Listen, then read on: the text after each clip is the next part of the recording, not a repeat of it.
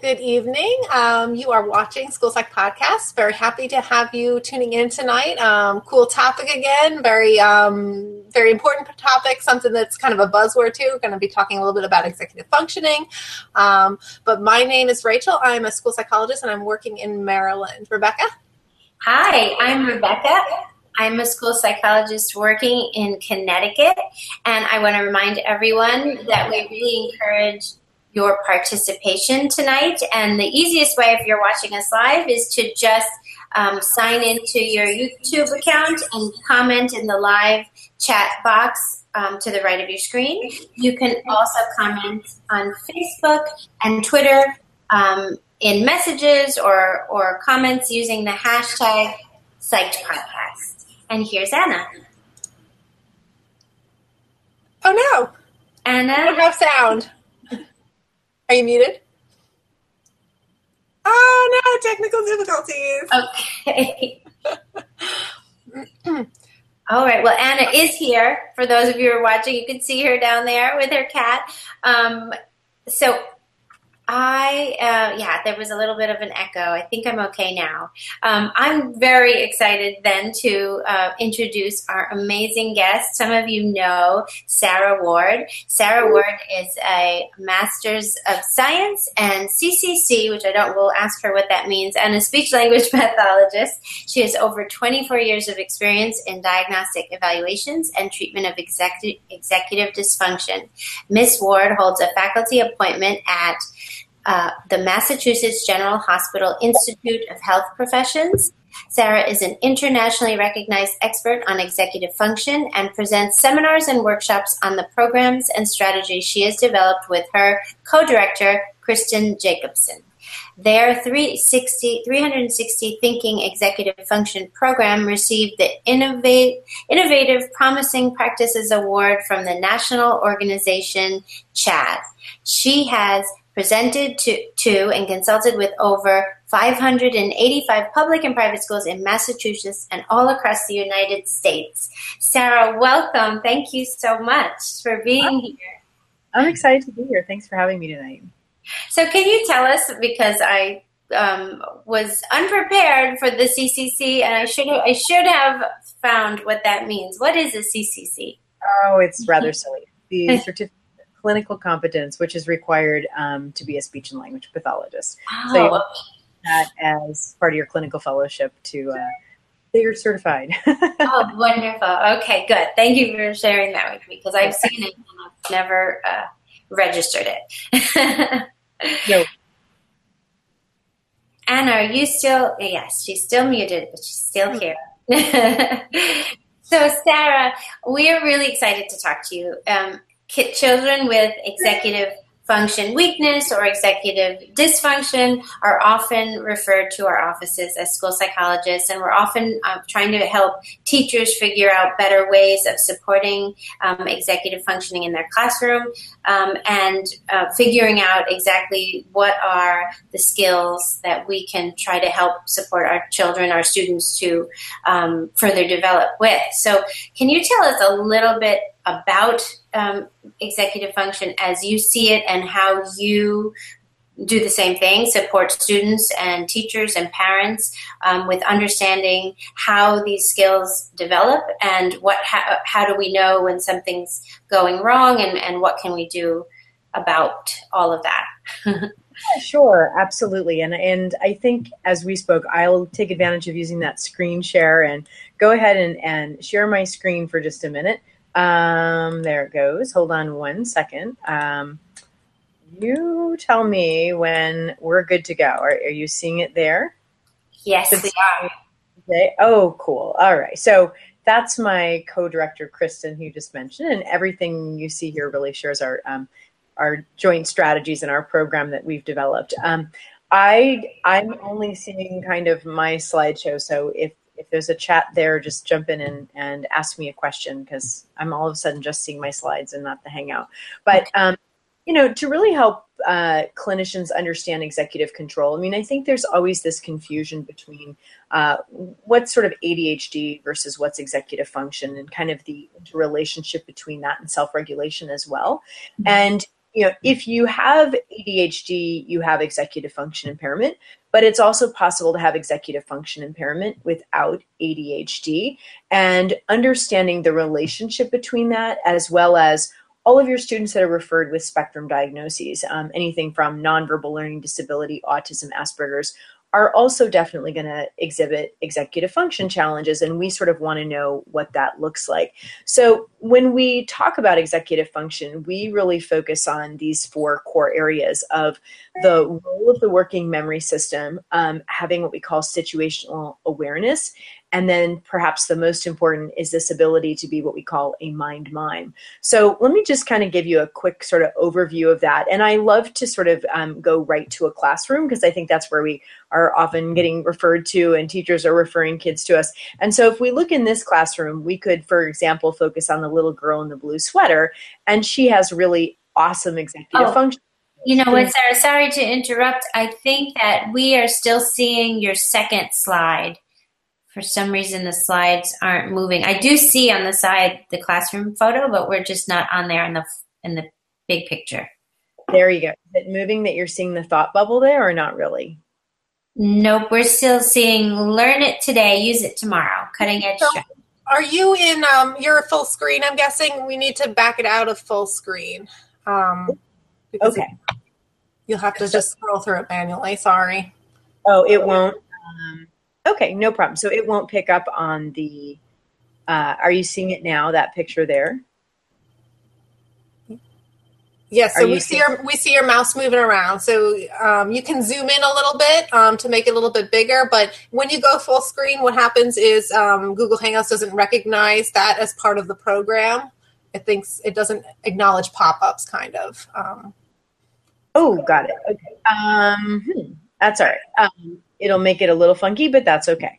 So we won't worry about it. So again, we could focus on this little girl in the blue sweater. And I think what's so important is that teachers absolutely establish routines. Here we are in November. They're going to expect that the kids know the routines. And this little girl in the blue sweater really knows the routine, which is that, perhaps every morning they go through calendar time, but that Monday mornings are different.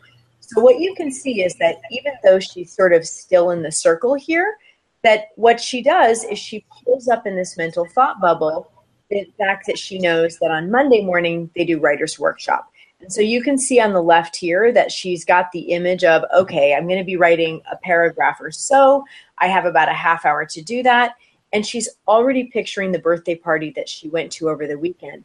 And because she's got that sort of nonverbal working memory, she then has the ability to engage this verbal working memory. And she starts to think to herself, well, I'll write about Lauren's birthday party. It was really fun. And she's even picturing, you can follow kind of my mouse here a little bit, I'm hoping. That Actually, Sarah, if you click on your 5th slide, I think, because we're still stuck on the second one. It's highlighted, though. I see that it's highlighted, so maybe if you click over it with your mouse. Like that one? Is it coming back? No, it's still not moving. It's so strange. I see the small image of the little girl in the blue that you're talking about, but I don't see it in the big window. I'll tell you what. Let me try something for 1 second. Okay. Yeah, and I might have a fix, too, if that doesn't work. Yeah, let me be clever for a minute. I'm going to stop sharing for 1 second. Let me go back to this. And we'll go back to screen share. Let's try that one. Is that working? Yes. Okay. And are you seeing it moving now? Yes. Oh, nice slides. Very cool. So that's helpful because, here you can see this little girl is totally aware of the time. Now, I don't know are you still seeing my video of me or no? No. Okay, perfect. Then I won't worry about it. I have to shift my direction. Okay. So, but you can see this is really cool because she's aware of the fact that it's 9 o'clock. She knows she has to write about a page or so. She has about a half hour to do that. And she's thinking about the birthday party they went to. And notice she's thinking about that entire thing. And she says, okay, well, I know that I'm going to write about Lauren's birthday party. It was really fun. I need an intro sentence and a few details about what we did. and she knows the teacher wants expensive adjectives. And she's like, you know what? The piñata was so much fun, and I'm going to write about how my friend got a cool new backpack. And she's doing all of that thinking while she's still sitting in the circle. So that the minute the teacher says, okay, boys and girls, it's Monday morning, let's go back and write in our desk for Writer's Workshop what we did over the weekend, she goes back, she sits down, and she starts writing. And that's awesome initiation and transition. And I don't have a lot of kids like that on my caseload. The ones that I work with are more like this. They're like the kid on the left where they show up and they still have their coat on. You know, they haven't transitioned from the cubby and they don't have what they need, and they're kind of what we call a beat behind. And the teacher says, okay, boys and girls, it's Monday morning. Remember, it's time for Writer's Workshop. And the whole group dismisses, and that kid is still sitting there. And at this point, he's the one that's prompt dependent. This is where the teacher has to say, okay, you know, go get your pencil, go get your Writer's Workshop workbook. And he's still hanging out there at the bookshelf. And the real problem is that at the point where he sits down at his desk, he doesn't initiate. And this is where teachers get really frustrated. So teachers come up to them and they say, well, you know, what are you going to write about? Did you play soccer this week? You know, did you go fishing? And the problem is it's like, well, I don't remember what I did this weekend. This is going to take forever. So we keep asking him questions to try to get him to see something, but the only thing that he sees is that blank piece of paper. And this example is really important because it harks about one of the very first things that we want teachers, psychologists to understand about executive function, is that executive function absolutely starts with working memory, but in a very specific order. So you have to start with something called nonverbal working memory, which is essentially like that mental thought bubble that this little girl has. And that's what drives what we call that if-then cause and effect thinking. And then you can talk to yourself and say, okay, well, if I have to do that, then this is what I'm going to include first. And if the teacher wants expensive adjectives, then these are the ones that I'll use. Now, if we contrast that with this other little boy, what you can see is that he had no thought bubble at all, right? And so with no thought bubble at all, he has no if-then thinking. And really think about the kids that are referred to you. Do you ever notice that these are the kids that are like super impulsive? You know, they don't do that cause and effect inhibition thinking where, oh my gosh, if I do this, then this will happen. And so the problem is he's got verbal working memory, but it's not in the form of self-directed talk. And so the first thing we really talk about with executive function is we're evaluating working memory, but it's not enough to look at like that digital number recall. We really have to look at what is their capacity to create that sort of mental imagery. And I think knowing that is so important, and I'll really show you why. So when we look at that working memory, what happens is it also drives what we call situational intelligence. I mean, I think a lot of people think executive function is tied to intelligence, but especially as psychologists, you should see a lot of times, you know, teachers refer these kids and they present with average, if not significantly above average IQ. And sometimes it's really hard to even get them qualified for services. And so executive function has really everything to do with what we call the SQ. And I think that's always surprising to teachers because they haven't heard of SQ. But what SQ is your situational intelligence. And situational intelligence is absolutely crucial for attention and impulse control because it really says that at any one moment in time, you're always aware of what we call space, time, objects, and people. So this idea of space, where am I right now? What time is it? What objects do I need? And really important is what we call people or role. What's my job right now? So again, we say it's sort of stop and read the room. So let me give you an elementary and kind of like a high school example of this. So if you're an elementary student and you have good situational intelligence, let's say you had a student in your office with you and you walk them back to class. So that student has to read the space. Okay, I'm in the library. And we tend to focus on zones. There's the fact book zone and there's the easy reader book zone. That's the teacher's personal space and that's the space where the students are seated. We're aware of the time. Okay, we're getting a lesson on the earth. We're aware of the objects. All right, well, there's a globe and the kids don't have anything with them. And so Then what we do is we say, well, what's the jobs? All right, well, the librarian is being the teacher and students are seated on the rug being listeners. So then I have to sit down and join the group.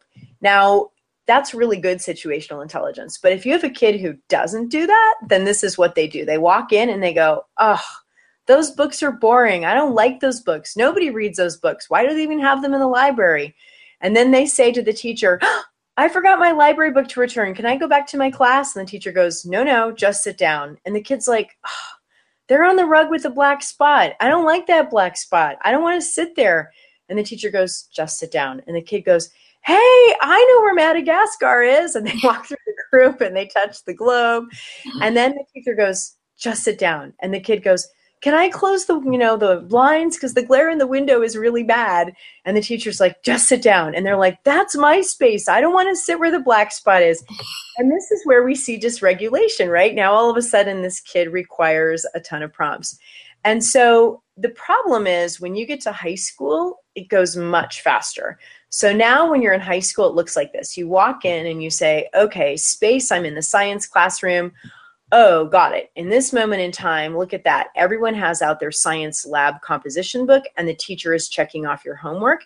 And my job is to be a homework manager. So I know that I need to walk in, take out my binder and, get it checked. But think about your kids with, say, Asperger's. This is what they're going to do. They walk in and they're like, oh, I saw one of those in Harry Potter. Are we going to use those chemicals today? I love using chemicals. Weird. They're the same color as everyone's shirt. But if we get to use the chemicals, oh, those goggles fog. I hate those goggles. That's so annoying.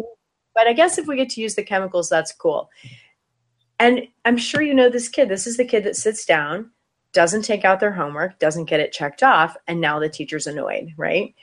So the real important part that we absolutely highlight as being the most critical thing that teachers need to teach is the following.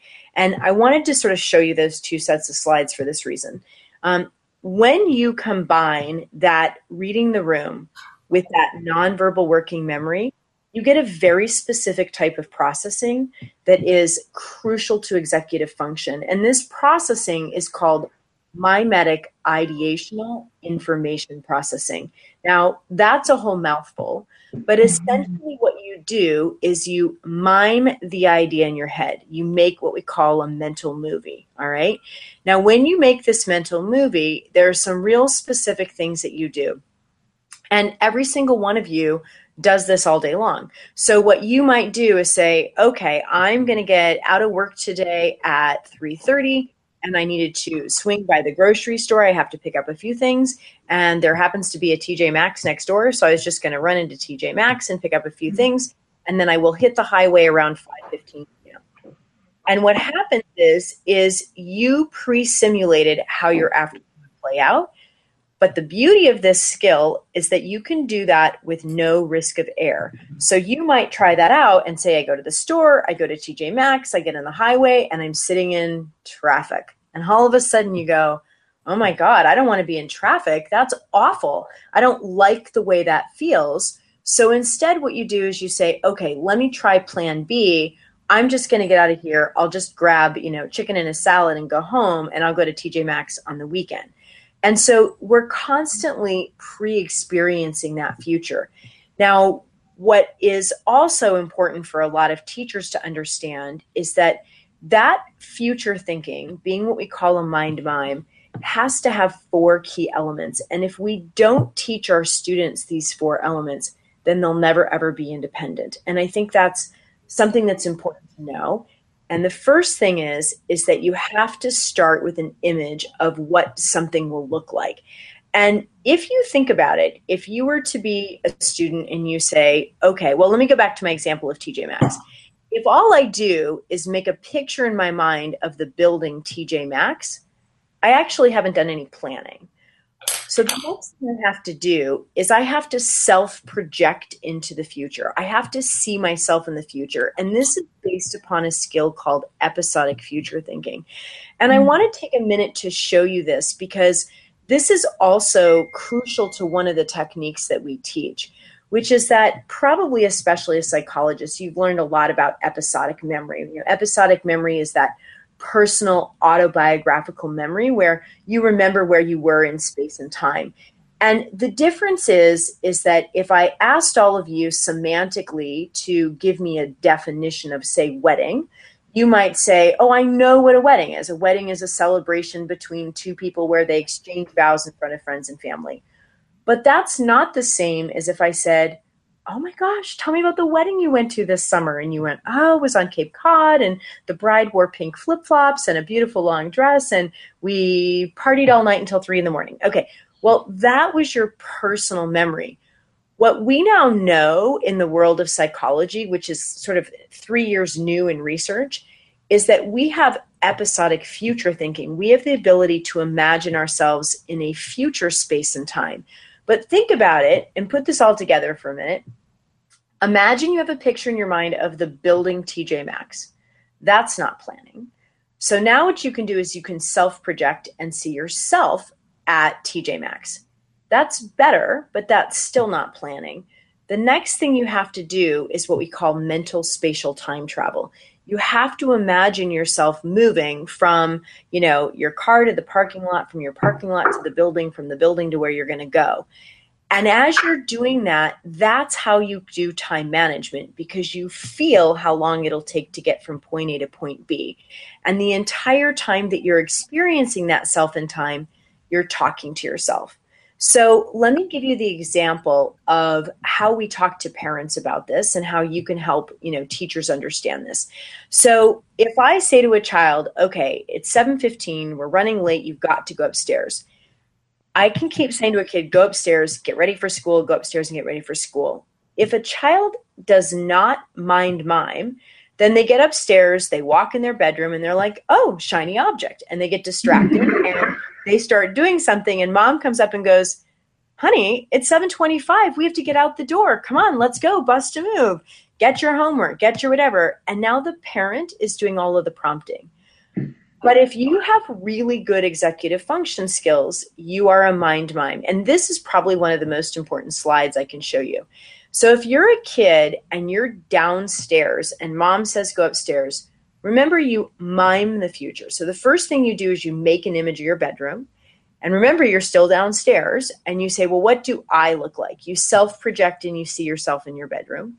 And then you imagine your movement. Well, I've got to go. I've got to get my backpack. I have to go over to my desk. I have to get my homework and my textbook. I need a sweatshirt out of the armoire. And emotion, I don't want to miss the bus, so I better hurry. And you have done that entire thinking before you even open your bedroom door. So that the minute you get into your bedroom, you just carry out the plan that you pre-imagined. And this is the key, is that 90% of the time, task planning happens in a different space from where you execute the plan. And this is what a lot of teachers don't understand, is that so many of our kids are now versus not now. So they're like, okay, what do you want me to do now? And they haven't done this pre-imagination. And so it's our job as professionals to implement a whole series of strategies to help kids to do this. And it gets more complicated when you get in middle and high school, because you can't see what you're going to do in front of your classroom. You're at your locker and you have to imagine, what am I going to look like down the hall, up the stairs, and down another hallway? Okay, I'm going to science. I have to have my goggles. I know I'm turning in my homework.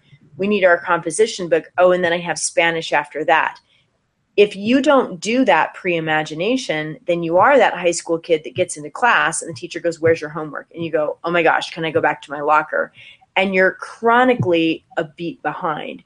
So, the big thing is that this is sort of our model of executive function, is that you can't say to a child, okay, you have homework tonight.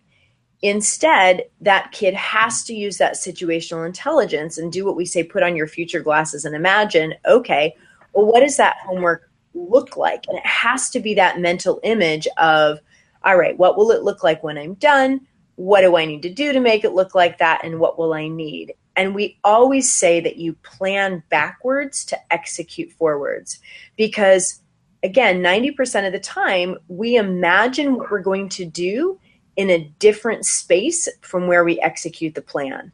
So we're constantly pre-imagining so that the minute we get into that classroom or at home, then we execute forwards. We kind of gather our materials, do our work, and know essentially when to be done. I think the biggest problem that I see is that a lot of programs don't teach this planning backwards and this idea of creating that mental imagination. Instead, they tend to say, okay, get ready for science, get ready for soccer practice, get ready for school, get ready for bed. If you start at get ready, kids will be prompt dependent upon teachers.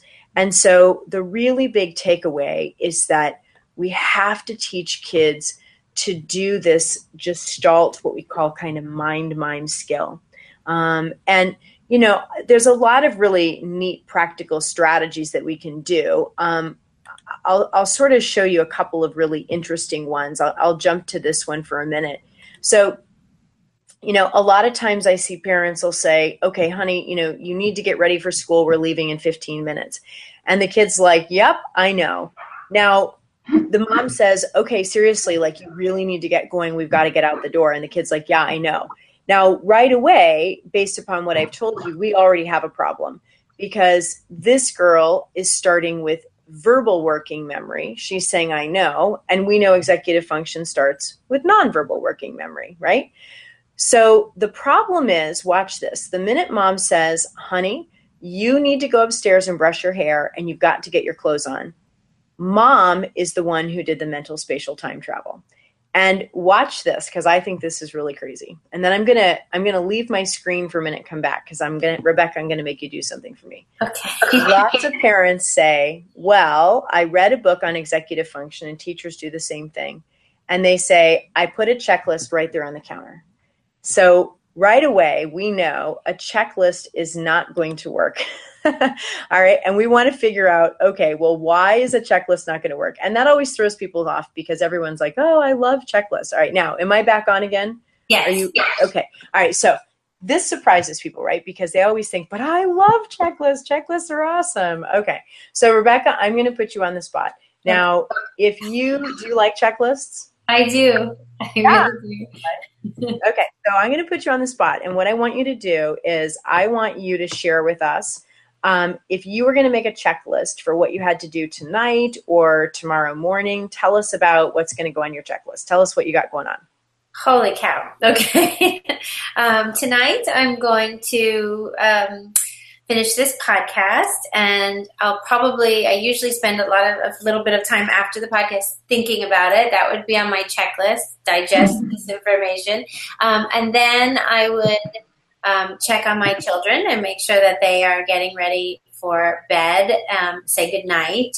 And by children, I mean my boys and my husband. And then I would wash my face and brush my teeth and put my pajamas on, get into bed. Now, I'm going to pause you for 1 minute because this is fascinating. Everyone's watching. What you should see that where everyone notices that you're doing is that you're gesturing. All right. Oh, yes. And the fact that you did this, okay, I need to digest the podcast. I need to get everyone in bed. I need to wash my face. I need to brush my teeth. Checklists come from mental imagination. What we do is we have this sort of thought bubble in our mind and we say, okay, I need to do this and I need to do that. And so the fact of the matter is that this idea of gesture is a key piece of being a mind. And think about all of your kiddos, especially your kids on the spectrum, they don't gesture. And part of the fact that they don't gesture is a huge problem because they're not doing that mental time travel. You are mentally time traveling. You're like, I need to go upstairs, say goodnight to everybody, come back downstairs, clean up the kitchen. That's how I remembered my husband. I was picturing him. Absolutely. Right? So I'm going to go back to my screen share for a minute. So hopefully we're back on. So the thing about it is that this idea of gesture is that a checklist is verbal working memory. And we know executive function starts with nonverbal working memory. And when you gesture, you're essentially giving life to your mental scratch pad and you're creating that emotion. So our first strategy that we really do is often kind of like something to develop this. We want to develop for a kid that nonverbal working memory where they're sort of gesturing through it. And then that drives self-talk in the form of stated intentions. So the first thing that I do is I always tell parents and teachers, take an actual photograph. So if your child is ready one morning, take a photograph. And I don't really care whether they're a little kid or an older kid. And what we say is, if you have finished your morning routine and you're going to get out the door, this is what you look like. Tell me your plan to match the picture. And the whole goal is that you want that student to look at that, and now all of a sudden they say, oh, okay, and they start to gesture. I need to go upstairs and brush my hair. I need to come back downstairs to the mudroom and get my lunch bag. And believe me, as school psychologists, this is where I get a ton of pushback. A lot of teachers are like, you know what? We already have that. They're all over the classroom. Mm-hmm. Is this an executive function visual? And the answer is no, absolutely not. And this won't work. And it's important to understand why these types of things don't work. Because what happens is executive function is all about being a mind mime. Make an image. What does it look like? What do I look like? How am I moving? And what is my emotion? Well, there's no it gestalt image in this picture. There's no me, I in this picture, and there's no movement. In other words, the difference is that the picture on the left is semantic. It's like what we know a wedding is, a celebration. We know these are objects required to be out the door. But the picture on the right cues episodic future imagery, like re-experiencing wedding. So when you have this image of a full photograph, it really gets students to develop that mind mime skill. So in a classroom, we don't want to put a clip art and say, go clean your desk and match the picture. We don't want to do that because that's not what my desk looks like. So instead, we may clean the desk and get a full photograph. And now we say to the student, okay, walk me through your plan to match the picture. And you have to get that concept of walk me and tell me through the plan so that the student gestures. All right, I'm going to take everything from the bottom shelf and put them, pencils and erasers on the top shelf. I'm going to stack up the books from high to small, going left to right. And all of a sudden, you'll start to see kids develop that mind mime skill. So you can put the photograph right there in the cubby. Hey, time to go home. If you're ready to go, match the picture. But we always laminate or put the picture in a plastic sleeve protector to develop the flexibility. Because I can then draw right on there and say, okay, today though, when you're going home, you're going to have a permission slip. So I can go ahead and draw a picture on there of what that permission slip is going to look like. And that helps a lot for students to be able to see. So to give you kind of like another idea, a lot of times I'll go into a classroom and a teacher has this up on the board. But you immediately knowing about executive function have to say that's a problem because is it verbal or nonverbal working memory? It's verbal. And so if the teacher says, okay, I need to see your homework, where's that? You need to print that, put that away. The teacher has to do all of that directed because it's verbal working memory. Instead, we recommend something like this. You can have, 15 of these laminated for 15 students in your classroom that students walk through the door and now they can see, okay, my morning job is to put my lunch in my bin, to get my homework checked off, to make sure my device is 100% charged, to print off any homework, to check my email, know the announcements, my teamwork job, and to do my morning work. And by seeing that, all of a sudden, the teacher doesn't have to direct it. So look at the difference again between that and that. And I'll show you another example of this. I know I'm jumping slides for just a minute, but I'm going to show you one more. We use this a ton with our Get Ready, Do Done model in the classroom. So we're always getting students to put on their future glasses and to plan backwards. What will it look like when I'm done? Working backwards, what do I need to do to make it look like that? And working backwards, what will I need? So in a classroom, we love to use posters or even sort of draw Get Ready, Do Done boxes on the board. But I'll show you a couple of differences. If I say to students, your done goal in class today is to make 5 note cards using the link strategy, and I can demonstrate what that strategy is, Working backwards, here's the steps of what you're going to do. You're going to take your vocabulary study guide. On the front, you're going to put the term and a reminding word. On the back, a definition and a picture. And this is what you need to be ready. And just like you get ready to do a task, you also have to get done with a task. And I think that helps kids to learn that concept of closing out a task, so that if I'm now sitting at my desk, you can even put the yellow, green, and red to match that I can now look and say, okay, my done goal is 5 note cards. What do I need to do and what will I need? As opposed to that. Do you see the difference? If I'm sitting in class, now the teacher's going to, I'm going to have a kid who's not initiating. He's going to say, okay, what am I supposed to do? Well, where do I get the words? What do I need? As opposed to, again, this. So let me give you another example, which I think is, again, you can kind of see it there. Lots of times teachers will put this on the board. And again, this is verbal working memory, so kids don't initiate. And the teacher has to say, okay, get out your pencil, get out your note card. But if we convert that to this, it's completely different. Because now when I'm sitting in class, we really see kids learn to do that anticipatory forethought. Oh, okay. At the end of class, I have a single note card with a summary that doesn't contain details. Working backwards, I have to read the passage and with my 3 friends discuss the 3 big ideas. Working backwards, we need our passage, a single note card, and a pencil, and there are 3 jobs. One of us will be the reader, one of us will be the recorder, and one of us will be the reporter to share our ideas in class. And you'll really see kids begin to do that forethought where they always start with the done. But again, I'll go backwards. If you're in class, you can see what you need to do looking at this as opposed to that. Do you see the difference? Yeah. I mean, it's crazy unbelievable. I mean, even if you look at this one, okay, here this is, I find kids just don't initiate in a classroom when this is up on the board. But what's important to know is that teachers are already writing this on the board. So we're not asking them to do any more work. All we're asking them to do is to change the order of it and to do it like this.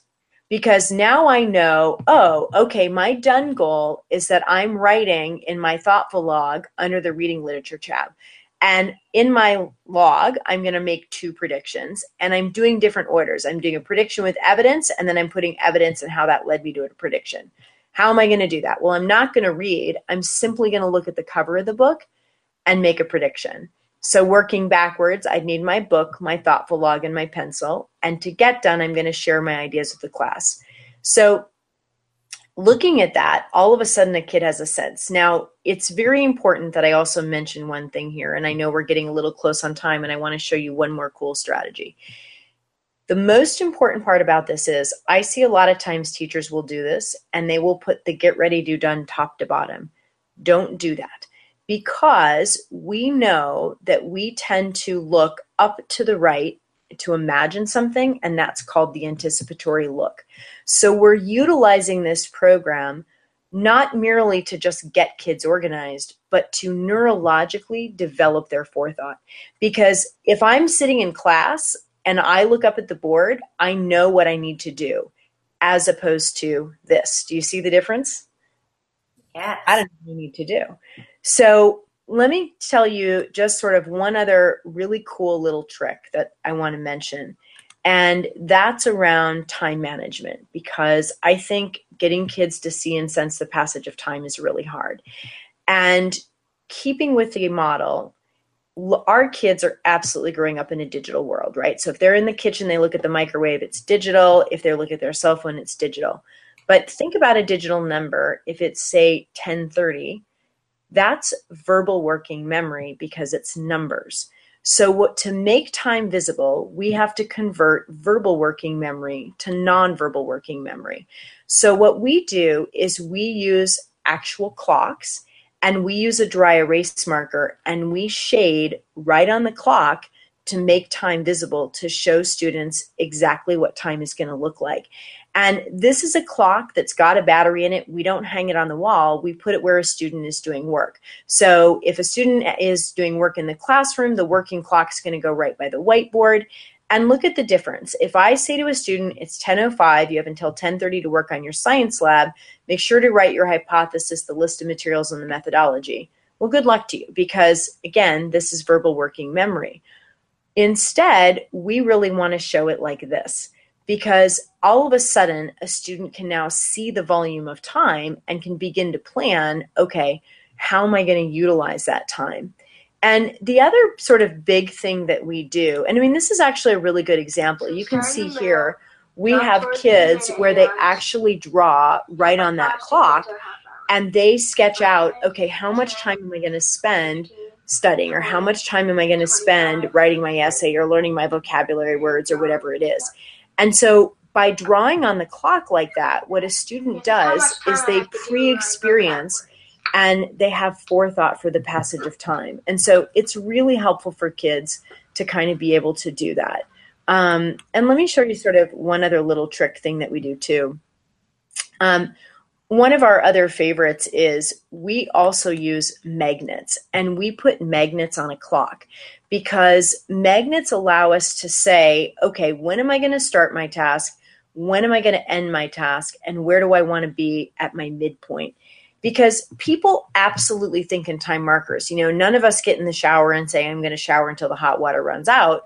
We wake up in the morning and say, I have to be out the door, you know, at 7:50, which means I need to be out of the shower at 7:20. I need to be dressed by 7:30. And we're picturing that analog clock. I can't tell you how many kids don't think in analog time. And that's just it's a huge problem. And so again, look at the difference. Finish your vocabulary. We're transitioning to science in a half hour. Well, that doesn't help any kid because it's verbal working memory. But if I have this in, say, a resource room, okay, your done goal is to have these 5 cards, and you have that half hour to do it. So at my midpoint, I want to have at least 2.5 cards done. It's really clear and gives me this visual nonverbal feedback that essentially I'm mind miming the passage of time, and I can really see how much time I'm going to spend. So we really spend a lot of time working on making time visible. So if you look at this and it's 10:15 and Anne needs to transition to science class at 10:55. So we can see here that that's what she's going to do.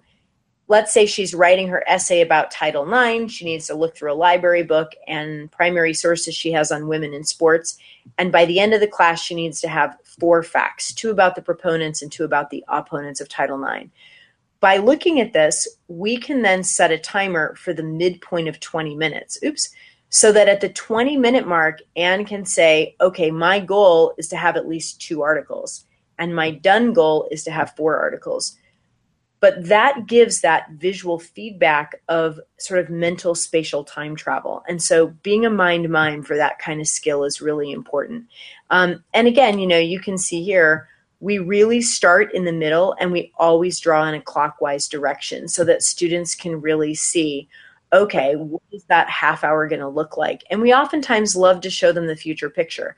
Okay, when I'm done, I'm going to lunch, so that they know what to anticipate next. You know, so there's my picture of an apple. Isn't that cute? Okay. And again, if you want, you can use multiple colors. You know, you can show students how much time do you have to gather your materials and get ready, and how much time do you have to sort of put everything away and to transition. Because I think for many of us, even though it might be a half hour of time that we've blocked, actually, it may only be 20 minutes of working time by the time you get your stuff together and get your stuff put away. So we have to really teach kids the realistic sweep of the passage of time. And it just is so crucial for kids to learn that idea of, okay, I'm going to start, and then I'm going to work for 5, 10, 15, 20 minutes, and let me find out, okay, where do I want to be at my midpoint? And I can really check in so that if I'm reading, I might say, okay, if I'm reading 10 pages, at that yellow midpoint, I want to be 5 pages in. So anyway, I know we're a little, you know, close on time, and I have the gift. So helpful. I do have a question, Sarah, if you don't mind. If I'm imagining trying to support a teacher using this clock strategy, for helping kids not only initiate tasks of independent work, but also sustain their attention to the whole group lesson. So how would that look? So the teacher's going to, normally the teacher might have this is literacy block. During this block, we're going to do this, this, and this. And by the end, you're going to think, share, and then do your worksheet or whatever. Could she structure this for a whole class? And what would that look like? Yep, absolutely. I mean, let me pull up a picture for you that would be really helpful. So, and let me go to this one. Let's see. Oops, hold on one second. Okay, so I think I need to go back to screen share. Am I still screen sharing or no? No. Okay, so let me screen share for a minute here. So, and again, don't look at it necessarily from just this example of an app. I mean, yes, we have an app, and that's cool, but that's not the reason why I showed you. You could project an app like this, or you could even have the clock in the classroom where you've shaded on the clock. And this is an example from a classroom where we have a teacher who has said, okay, she's running whole class, but the class is splitting into groups. So what she'll do is she'll say, in each of your groups, determine your midpoint goal. So this group on the left, they were doing Arctic survival. And they said, okay, at the midpoint, we want to have at least 3 Arctic survival strategies. Now, this group over here on the right was filling out a graphic organizer, and they said, our goal at the midpoint is to have half an organizer filled out. And this group down here was writing their paragraphs, and they're starting to write their essays on Arctic survival. And this group said, okay, our midpoint goal is to have at least 1 paragraph done. And so what happens is now the whole class starts. This clock is in front of the entire class, and the kids can really begin to regulate. And I get feedback from teachers all the time that this is so powerful, because kids who before would never initiate and then all of a sudden say, what do you mean we're out of time? You didn't give us time to work on it. The teacher's like, well, no, I gave you time to work on it. You just weren't paying attention. But, what happens is when students see that passage of time right there, and it's the sweep of time, all of a sudden they're really regulating and saying, okay, is what I'm doing in front of me now match my time marker or my time goal? So it really makes it very visible. Did that help a little bit? Absolutely. That was great. Thank you. It makes so much sense. And it doesn't seem like a very, once the teachers sort of teach the strategy of planning backwards, it doesn't seem like it will take any more time than what they're doing now. And it could be so helpful. No, it doesn't. And the feedback I get all the time from teachers is it took me a minute to kind of shift my thinking. I mean, I was already writing it on the board, but I tended to write it linear. Like, you're going to do this, you're going to do this, you're going to do this. They said I had to just shift a little bit and to say, okay, here's the done goal. And, again, I can show you just kind of an interesting example here. Let me, I know we're close on time. I'll show you one more quick picture that might help a little bit. And what they say to me all the time is, it's sort of funny. They'll actually say, I kind of feel insignificant now, because all of a sudden kids are independent. They're not saying to the teacher, okay, what am I supposed to be doing now? What I need to do? And every teacher says that it really finds them time all of a sudden. They really feel like, wow, I can, do more with my time. Let me show you a couple of really quick, interesting pictures, and then I know I need to sort of stop talking. I mean, hey, I have to gab. Am I screen sharing again here? Not yet. No. Okay, just 1 second. Let me put this back in like that. Close on that. Okay. There it is. Okay. So to give you a couple of real classroom examples, I was in this comes from my coworker, Kristen. She was in a classroom where the teacher had to differentiate instruction. Now, the problem with this is, I mean, you have a lot of kids where this is so much language on the board that they're like, yeah, whatever. And kids don't really initiate. But if we convert it to this, now you might look and say, wow, that looks like a lot. But kids really learn, oh, okay, to start with done. If I'm in group A, I'm writing a paragraph to explain the author's purpose and I'm supporting my opinion. If I'm in group C, oh, I'm just talking with my group and we're writing a single sentence on the author's purpose. So kids really suddenly learn okay, what is it specifically that I need to do? Here's an example from a classroom where it's just so easy. You can use construction paper, it's not a big deal. You can put this on a smart board, and notice teachers they already were going to do this anyway. So all they're doing now is just typing that into the done. And you'll see kids really learn to look to the right. Oh, okay, when I'm done in class today, I've done the final draft of my monster paragraph. And what do I need to do that? Well, I've got to type it on, my paragraph on Pages. If you look at this example here, I sometimes just have teachers even make construction paper pages that say do and done. And so they can just say, okay, when you're done, this is what you're going to do, and this is what we're going to do in class. So even if the teacher already wrote it out, then what we have them do is at least identify where they are in the process. And I had one other really cool slide. Oh, I love this one. I'll show you two more. Here's a teacher where, look how simple it is. I mean, there's no poster, there's nothing special. Your done job is to find 2 or 3 just fit books. How are you going to do that? Well, you're going to choose a book. You're going to look at the words, use your 5-finger rule, and then put the book into the bin.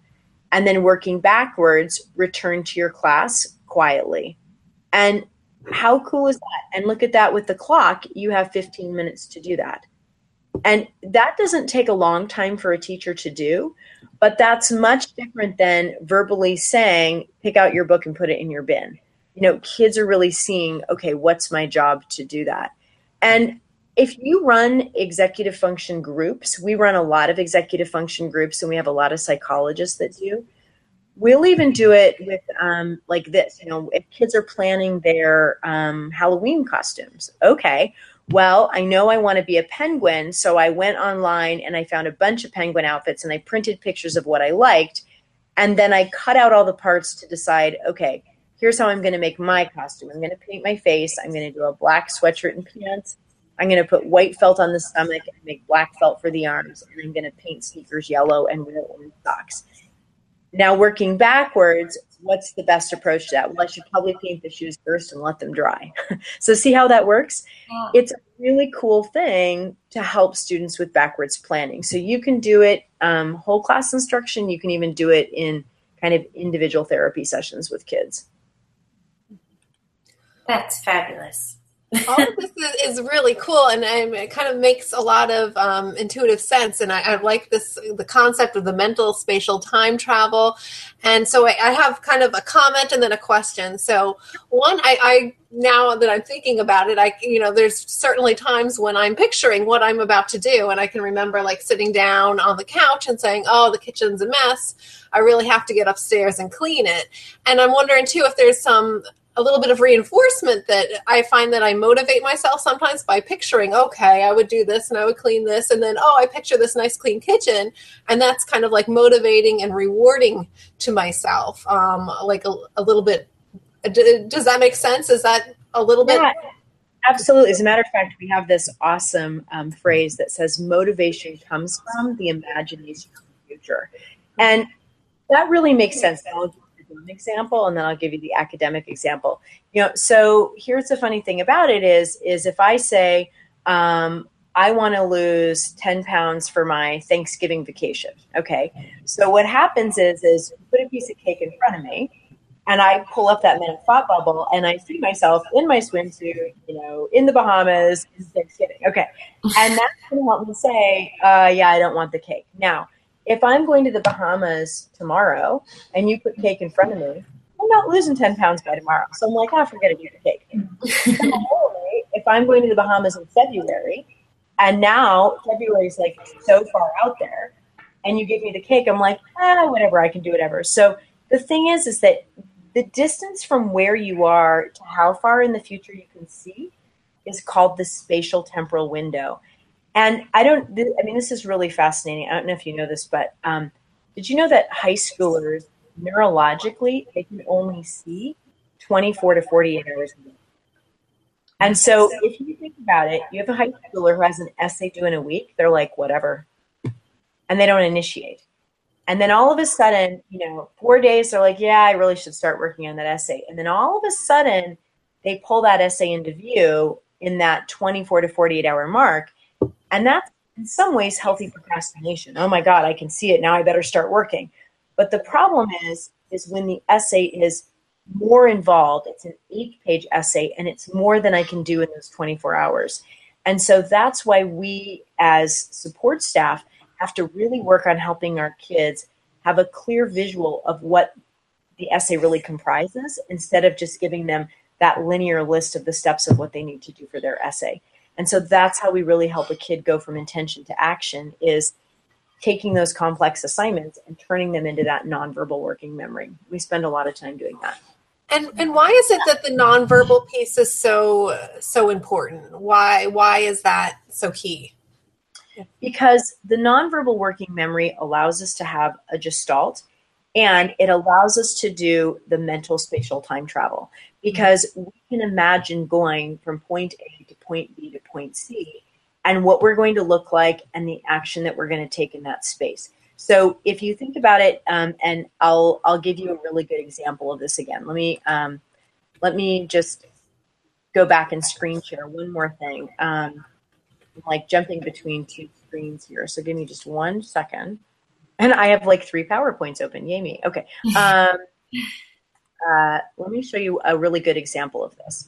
So the thing is that when all you have is a single word, the word doesn't evoke the gestalt action of what it is that you're going to do. So I'll give you 2 really good examples of this. Let me go to that, and then you need screen share. Okay, so here's my screen. Are you seeing my screen again, or not yet? Not yet. Not yet. Let me go to this one. All right, so are you seeing that now? Yes. Okay, great. Now, here's a good example. You have a student, and this is their agenda book, and they need to do science, Spanish, math in their poster. Well, if all you do is read those words verbally, and think of all of our Asperger's spectrum kids, they are left hemisphere kids who think in words. Then I don't really have that much homework tonight. All I have to do is science, Spanish, math in my poster. So what? I have 4 things to do. But that is not what you do when you engage anticipatory forethought. What you do is you're at your locker and you pre-experience doing the homework. You say, okay, that's the agenda, but I'm going to be doing homework at home at 4:30. So now you're mentally, spatially time traveling. You don't see science. You actually, or read the word science, you see yourself doing the science. I know I'm reading the chapter, I'm answering questions, and that's what makes you put your textbook in your backpack when you're at your locker. You don't read Spanish. You see yourself doing the vocabulary cards from the Spanish workbook, and therefore you put your workbook in your backpack. And it goes like that, where you are constantly seeing and pre-experiencing. Now, the kids who don't do this, where they pre-experience, if this is all they do, they get home and then they sit down and they finally take this out and they go, oh, I left my science textbook back at school. I need a ride to go back to school.